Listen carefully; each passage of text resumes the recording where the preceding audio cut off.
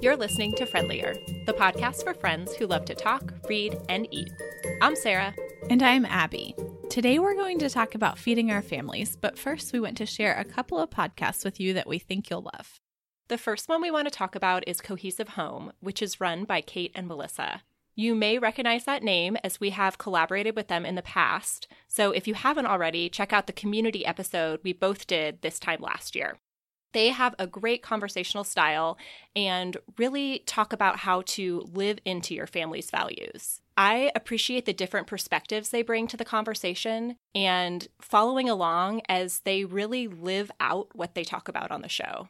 Recently, Melissa just moved to Fort Worth and moved her family into an apartment and has been talking about city life and why they made those choices and switched from homeschooling to sending her kids to public school. And Kate's family sold their house this past year and are now traveling full-time in an RV. And Kate just started a new podcast, which is called Streamlined Motherhood, and it's about living intentionally as a mom. And when I was listening to it, because she shared the first 3 episodes with us to preview, it reminded me a little bit of Liz Gilbert's podcast, Big Magic. Yes. But specifically about parenting. Mm-hmm. What I love about it is that she's really encouraging, number one. Number two, she gives concrete activities that you can do to think intentionally about how you're parenting. And it's also like Big Magic in that she's going to have other voices come on the pod and talk about their experiences with intentional motherhood. I love the length of the episodes as well, that it's not a big time commitment, but that there's a lot packed in and that you get a lot to think about over the course of the next week. Yes, very thought-provoking. We will be sure to include both shows in our show notes and link to them on Instagram so that you guys get connected with Kate and Melissa and both of these great shows. Now let's catch up on life lately. Sarah, what is new with you? I would like to talk about my Chacos and how much I love them. I got my first pair of Chacos in 2004 when I was a freshman in college and have never stopped wearing them. I have gone through several pairs, and when I say go through, I don't mean I get tired of the design and want an upgrade. I mean I've worn through the sole, and then because I haven't gotten it replaced, wear through the straps, and then the shoes are no longer functional. I have known in the past that Chaco does repairs so that you can re-Chaco your Chacos instead of having to purchase a new pair. But mine are always in such bad shape by the time I think about that process that it's almost as cheap to buy an on-sale pair of Chacos as it is to get the whole thing redone when you have to re-web and resole the shoe. But this time, the sole had just broken through to the other layer and had not yet gone into the straps. And I thought, okay, this time I'm doing it. I mailed them off July 31st and just got them back mid-September. So that was a long time to be parted from my favorite shoe in the height of Chaco season. Right. In the future, I need to think about this in the winter and be checking my shoes to see if I need to send them in so that I won't really miss them when they're gone because it was a noticeable absence in my life over those 6 weeks. But they arrived 2 days ago and I am in love. It is so satisfying to have the same pair continuing on instead of throwing them in the trash can and buying a whole new pair. Yeah. It's cheaper. Everything about the experience, besides the time I was parted from my Chacos, was amazing and satisfying. What's been happening with you? We have been getting ready for Hurricane Florence. It looks as though we may not get quite as much hurricane as we thought we were going to, though there's really no telling. I think part of why people are having big feelings and kind of freaking out about it is because it is unknown. Yes. You can have models and make predictions, but nothing's really for sure. So that can be, I think, tough on a lot of folks. But I think in our family, we've kept relatively cool heads. We are very lucky that we're up pretty high. Even for our town, you know, the roads sort of slope away from us in several directions. So what we've done has been filling up the brewing buckets that Andrew has with lots of tap water in case something happens and the pumps don't work or the water supply is contaminated and we would need to boil the water. Buying a couple things from Amazon that then didn't come, a portable phone charger and a crank weather radio. So I guess we won't have those if the hurricane actually does come. Maybe for a future weather event, you'll be prepared then. We will be ready in the case of future hurricanes, which, to be honest, are likely to keep happening. Yes. I think we're as ready as we can be, and we will just see how it goes. Also, been thinking a lot about folks on the coast who did not get missed this time. Yes. It's looking like there is going to be a lot of repairs and support that will be needed. So be thinking a lot about them too. Yes. Now we're going to talk about what we've been reading. What have you been reading lately? I read Educated by Tara Westover. This one's on my list. Yes, I think it is on many people's lists. It has been all over the interwebs this whole year, really. And I was a little worried that it wouldn't live up to the hype when you hear so much about a book, but it absolutely did. I mean, that's amazing to be able to say that. Agreed. It is a memoir of a childhood spent in an abusive survivalist home in the mountains of Idaho. She eventually leaves her home to go to college at BYU and then continues on to both Cambridge and Harvard for a PhD. When I had heard people talking about this book, I felt like the emphasis was really on this educational transformation, that she didn't have any formal education and then went on to this academic success. But I feel like the book is really about how she navigated her family and how after leaving, she was able to set boundaries and take care of herself. I think she really beautifully portrayed the humanity of her family, both the good and the bad. She was unflinchingly honest about the ways that they hurt her, but she didn't erase the parts of her childhood and her family that had joy and happiness as a part of it. And she let us sit with that both and, that they could be abusive, but they could also be loving. And that people can have terrible qualities and beautiful qualities, and it doesn't make what happened to her okay, and it doesn't absolve them, and left us to sit with the complicated nature of families and people, and how to be clear, but not paint with a broad brush, if that makes sense. Interesting. That is not at all what I expected, given like what I'd heard about it. I felt the same way. It was really hard to read about the abuse. So be prepared going in that she does not look away from physical and emotional abuse, and that's a big part of the narrative. But I would absolutely recommend it. It was beautifully written. I will be thinking about this book for a very long time to come. What have you been reading? So I read The Lost Kingdom of Bamar by Gail Carson Levine, and I did not even know that this book existed. So this is a middle grade fantasy novel that is a prequel to one of my most favorite comfort reads, The Two Princesses of Bamar. And I think that one's less well known, but Gail Carson Levine also wrote Ella Enchanted, which I've talked about on the pod before, and lots more people know. So this isn't a new book. Because when I saw you reading it on Goodreads, I assumed it was a comfort reread for you. It was not a reread, but it came out after Two Princesses of Bamar. It only came out last year. So I had just heard about it when I was reading it. But it's set way before The Two Princesses of Bamar in time. Okay. So it's a middle grade novel, so it's really short, but it doesn't feel especially fluffy. Great, strong characters. I mean, they do talk about suffering of people during wartime. And so for that reason, it's probably a little bit older middle grade for slightly more mature readers.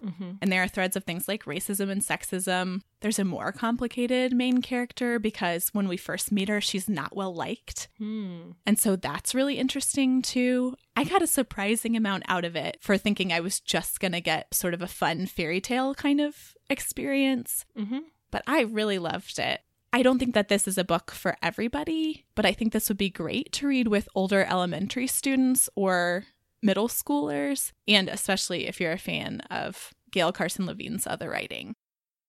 Today we're going to talk about feeding our families. Let's start with a general overview of how we think about food and our kids. I want to offer my kids good options, but then not worry about what they actually eat. So we provide the food, they make the choices, which you are the one who introduced me to Ellen Satter and some of these concepts, and I also think it's very in line with the RIE philosophy. Right. We do not make them finish their food or make them take a bite of everything. We try and make no commentary at all about what they are eating or in what quantities. which I found to be surprisingly difficult when we were first starting to do this. Yeah. That I would catch myself saying, oh, you must really like this, or don't you want to try this? Or offering these little encouragements in one direction or the other that are, of course, very transparent in what I'm trying to achieve. Yeah. So I'd found myself biting my tongue a lot and just letting them eat what they're going to eat, because I knew at the outset I did not want food to be a power struggle. Nice. I wanted it to be a time that we enjoyed sharing together as a family. Right. We also don't cater to our kids and make anything separate for them at dinner time.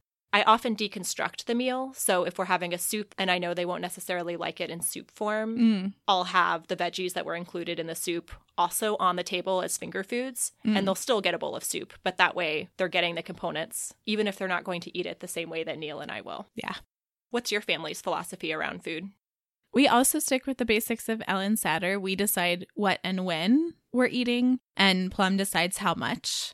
Because I encountered the same kind of thing as you of like, I mean, what else do you talk to a toddler about at dinner if you're not talking to them about like eating and, enjoying or not enjoying or whatever? I say a lot these two phrases. You don't have to eat it. Yes. And maybe you'll like it next time you try it. I love that. We also say that you don't have to eat it. And our take on the second phrase is sometimes our tastes change over time. And then we usually give an example of, oh, nice. You didn't used to like this, but now you really do. Or I used to think I didn't like avocados, but now I love avocados. To try and reframe it as your tastes aren't set. Right. That they can and do evolve. I think that's a good reframe, both for the children and a good reminder for me as a parent that the situation that's happening at the dinner table today is not the ongoing situation that we can expect. Using those two phrases and trying to have that mindset around it, I think has helped us avoid those power struggles. So thinking about the future, what I want for Plum is for her to enjoy food and to appreciate eating with loved ones. I love that. In terms of the specifics of what we do, we mostly offer her what we're having, which is mostly kid-friendly-ish. And I do think that it's normal, especially when you're first starting to feed your kid solid food, to worry about how much they're eating.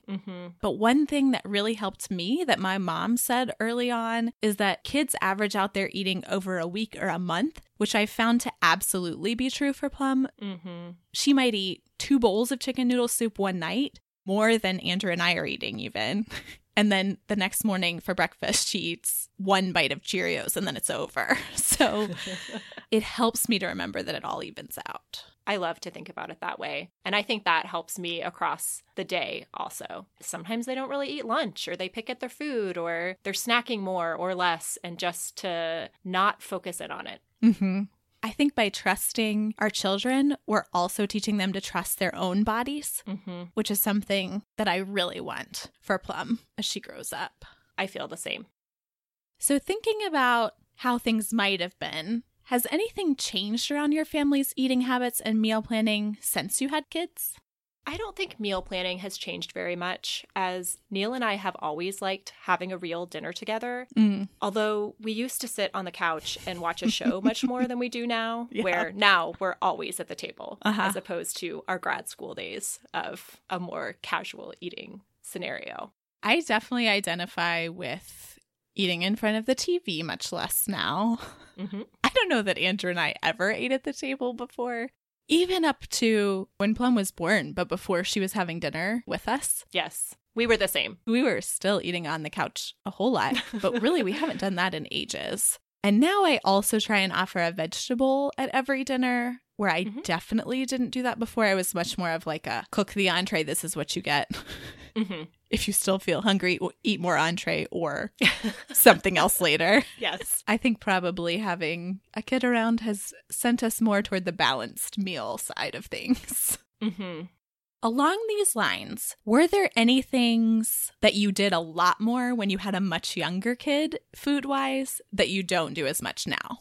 When HP was born, we were very particular about what he ate, to the point where some people, possibly my parents, thought we were a little extreme about it. I felt like while I could control the food he was eating, I didn't want him eating a ton of sweets. Yeah. And I knew that I wasn't going to have control for very long. I knew he was going to be out in the world at birthday parties, at preschool, making his own choices, and that was fine and good. But while he was a toddler, I did want to control what he was eating. And looking back now, I feel differently about it, and I think I would handle it differently than I did. But that was our approach for his early years. Things were different with E, as she's the younger sibling, and the world had already opened up to our home. That was not her experience as a toddler and young child. Yeah, we had similar situation with Plum's first year where I was careful about things like milk, especially, that I thought would be allergen related.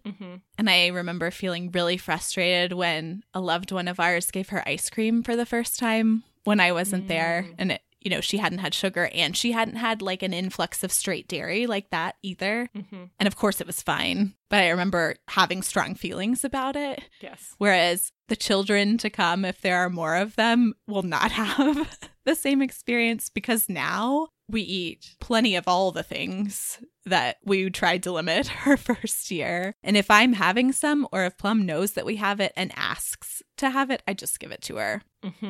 And I knew that I didn't want sweets to be a battle once they were a part of our lives. And this is something that took me a little while to figure out, though I think I had this instinct from the beginning, which was letting them have control of when they were eating the sweet. So with things like Halloween candy, or if we have cake or cookies in the house, at the beginning of the day, it's like, here's the amount that you get. Eat it whenever you want. If you want to eat it all for breakfast, eat it all for breakfast. But don't ask me if you can have another cookie or when you're getting another cookie, because I just found it so irritating to hear the whining about when they could get another sweet. It also, I think, teaches them some skills about self-regulating. Yes. It's been interesting to watch the different personalities approach to that as well, because my children have some different inclinations in that area. Love it. How do you think the larger context of our culture around food plays into your decisions about feeding your kids?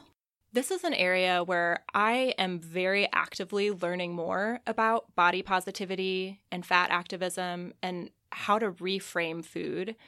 So right now, my thoughts feel very in flux, and I think there are aspects that even in a month or two that I might have stronger footing on and have a more concrete idea of how I want to implement that, because I feel like a lot of things are percolating for me right now. And you've been a big help to me on that in terms of following different accounts on Instagram and pointing me towards some resources. And we can definitely share some of the things that have been most helpful to us in terms of books and Instagram accounts when we put together the show notes. That sounds great.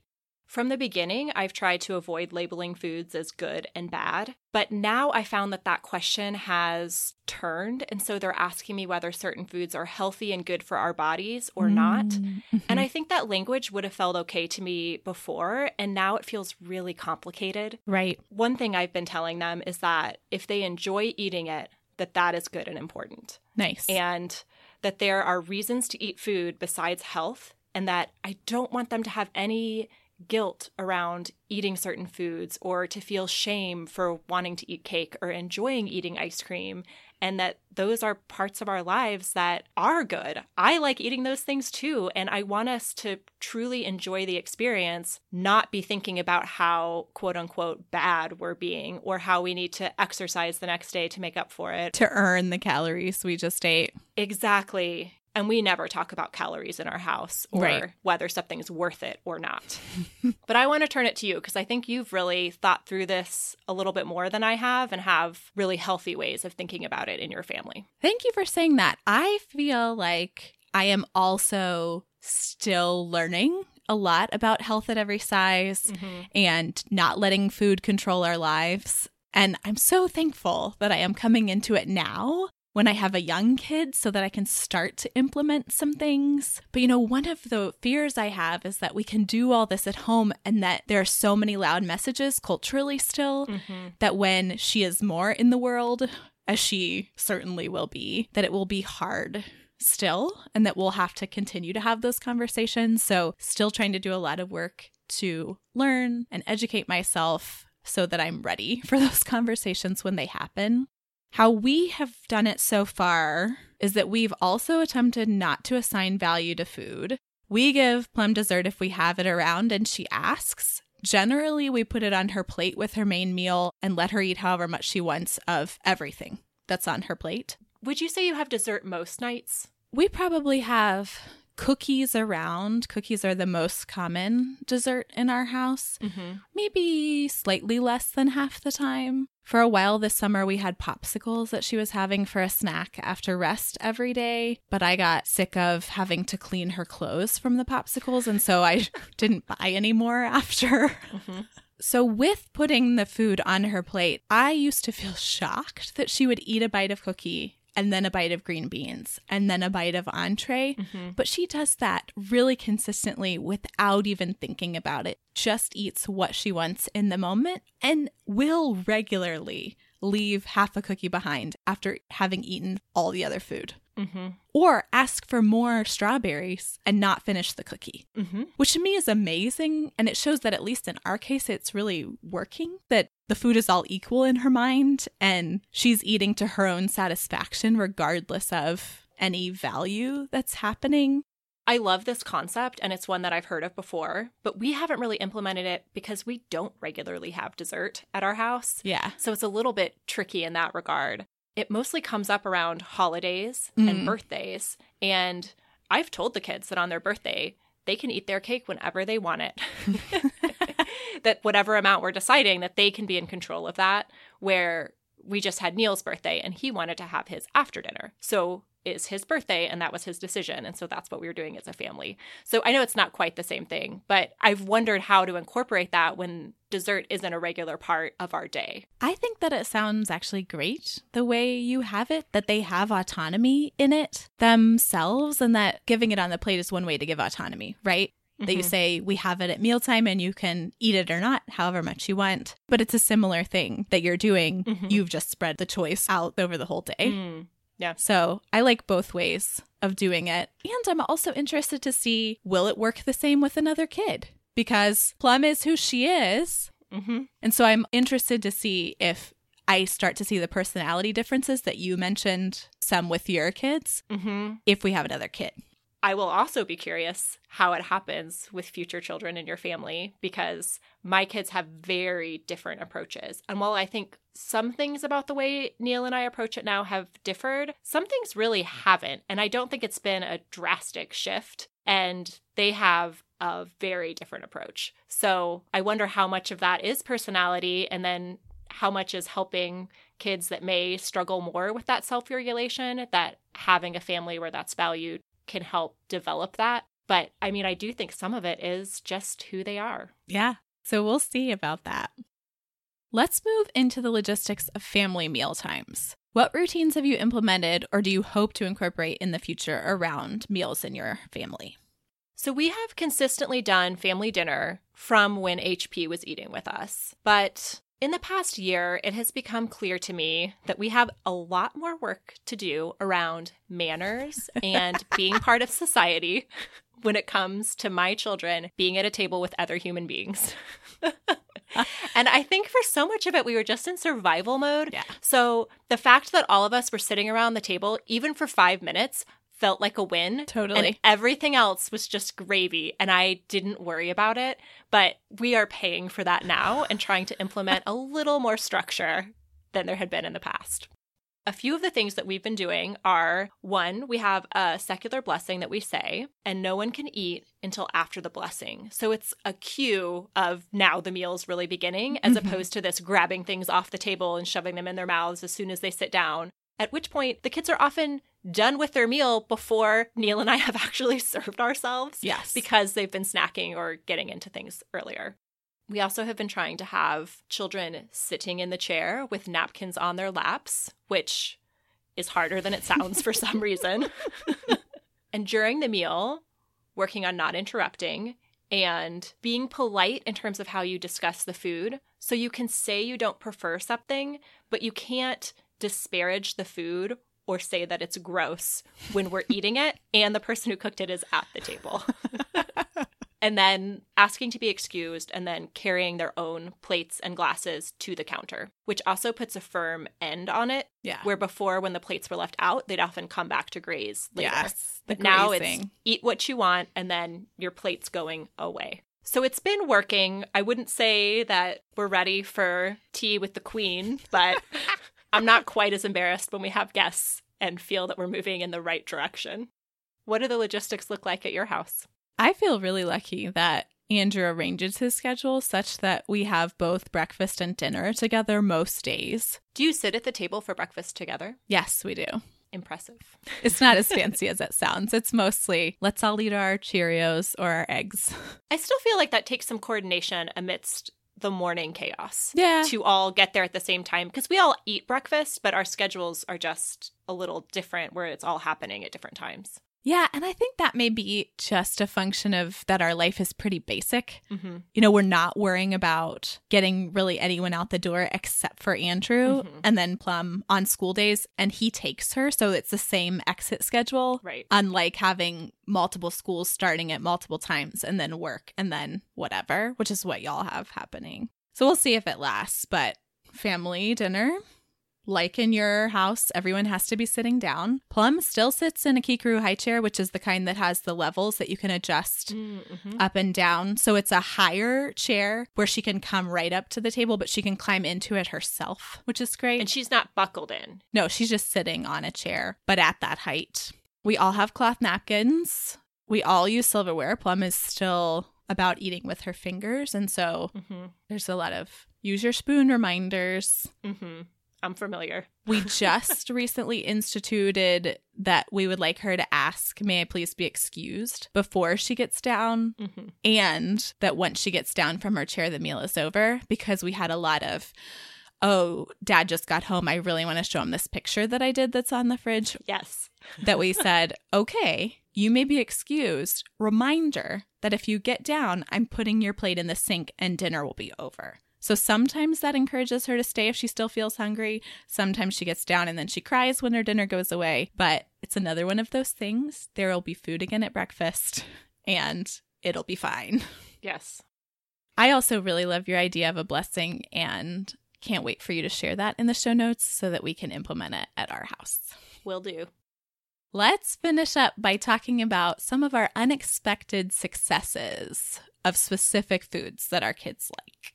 So similar to what we've already talked about, I try and have no expectations about whether they will or won't like something. I think it's really easy to assume kids won't like foods with complicated flavors or weird textures or just things we consider to be quote unquote adult. But some of the ones that I wouldn't have expected if someone were to ask me, will your kids like this? Would have answered no. But they love tofu with peanut sauce. We do tofu rice bowls, and Neil and I eat it with all the veggies and tofu and sauce mixed together. Yeah. They like theirs separate, but they can go through some serious tofu. The other one is lentil loaf, which I know you are not a fan, but me and one of my children are. And part of that might have to do with dipping it in ketchup. And it's one of the few meals in which there is ketchup available. One child eats a lot of the loaf with ketchup. One child eats a lot of ketchup without the loaf. It is what it is. And the other one I remember was sauerkraut. That I really like eating sauerkraut. And it's something we offered the kids, and they were really into it. Love it. I would not have guessed that. And that's faded somewhat. So as we've said, it could be your kids grow into liking foods, but also I have found that they can grow out of liking foods as well. Totally. What unexpected successes has your family had?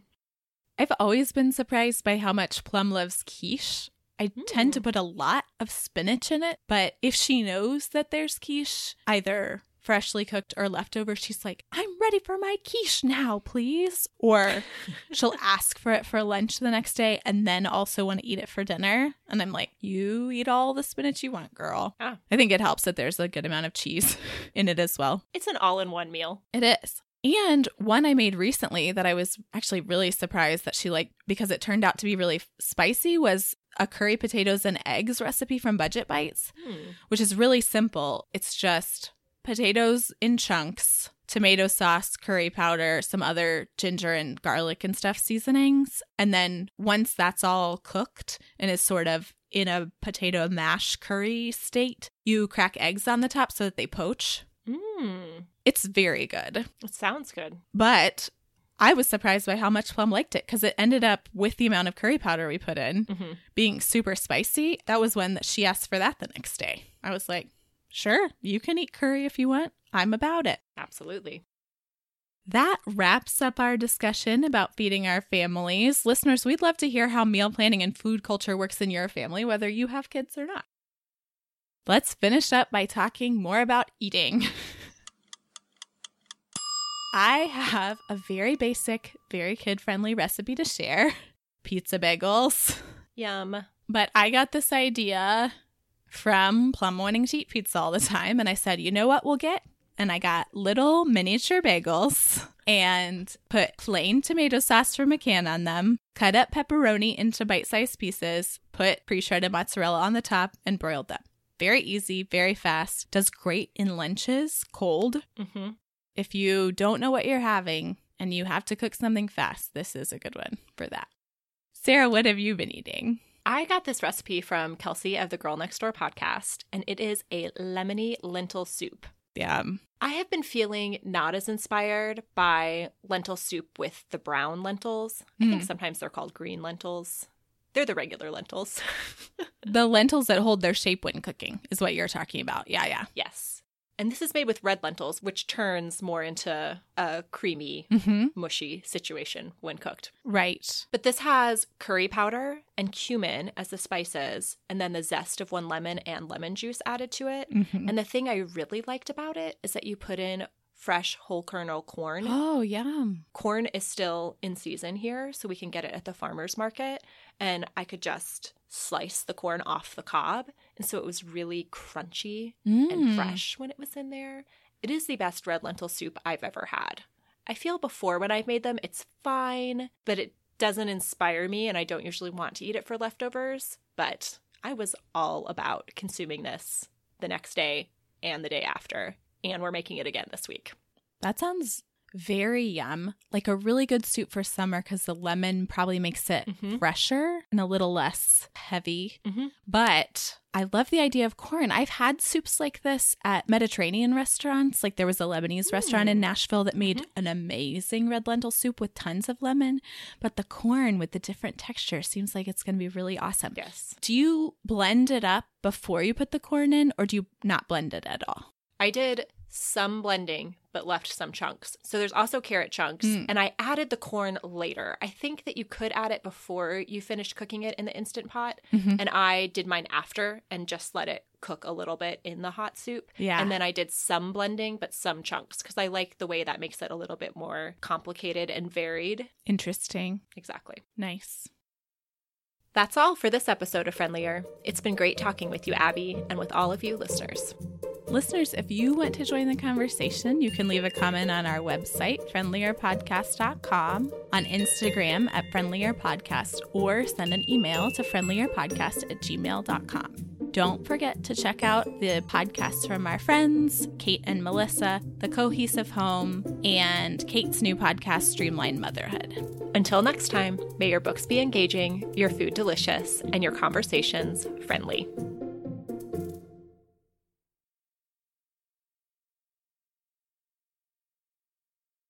It's a big old wonderland over here.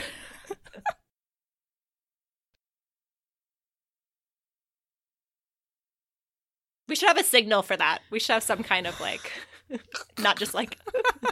No, that's good. I think pointing at the mic works. Okay. I'm like, you're kidding me. You're not just going to eat the rest of that cake that's on your plate?